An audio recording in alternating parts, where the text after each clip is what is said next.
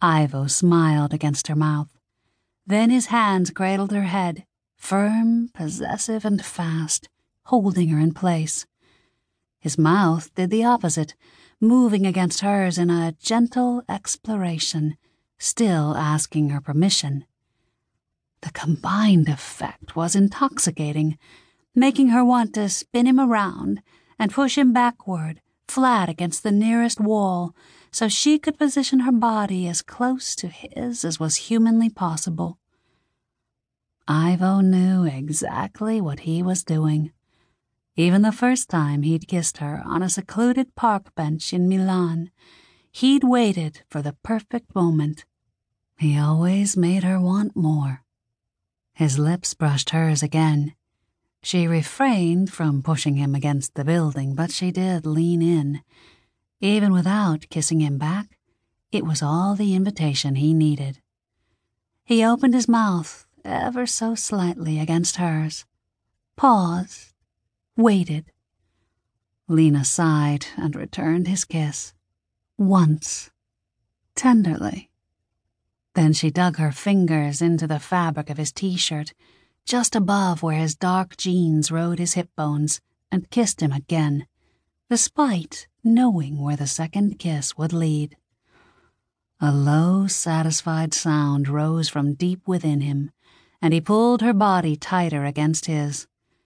The familiar scent of him, the press of his torso against hers, the rock-hardness of his thigh framing her leg, all of it made her want to groan aloud in the middle of the sidewalk as she slid her hands under his open jacket to his waist. His chest rose against hers, then fell, before he eased his mouth from hers.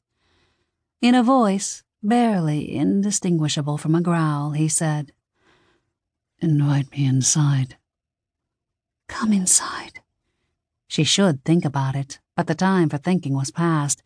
She couldn't get the words out fast enough.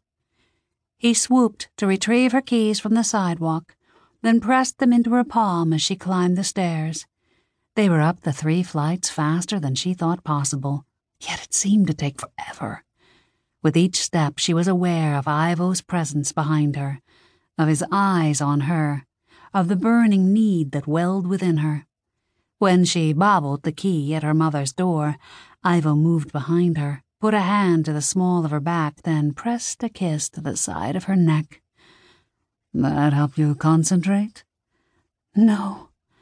Especially when Mrs. Metzger, the neighbor across the hall, likely put her eye to the peephole the minute she heard footsteps in the stairwell. Lena turned the knob, finally having released the lock, then entered, only to have Ivo pause to remove the keys she'd left dangling in the door. Obviously, her brain wasn't functioning. He kicked the door closed, then tossed the keys toward a basket on the entry table as he strode toward her. Less than a second after her keys hit the rattan, he took her handbag. He dropped it to the floor, then his mouth met hers. This time, with fervor banked from long, frustrating months apart. He was all heat and power and desire. He buckled her knees, even as her hands went to his face. Part of her wanted to savor the moment, to map the contour of his lower lip, the curve of his ear, the wide bridge of his nose, to memorize the way his adept fingers undid each of her coat's buttons and its belt, then slid the garment from her shoulders, to enjoy the dips and curves of muscle as she ran her hands over his chest, his abs, his back, to be grateful for those muscles which had protected him as his car flew through the air and slammed into the track wall, twisting into fiery pieces. But she couldn't. Desire consumed her.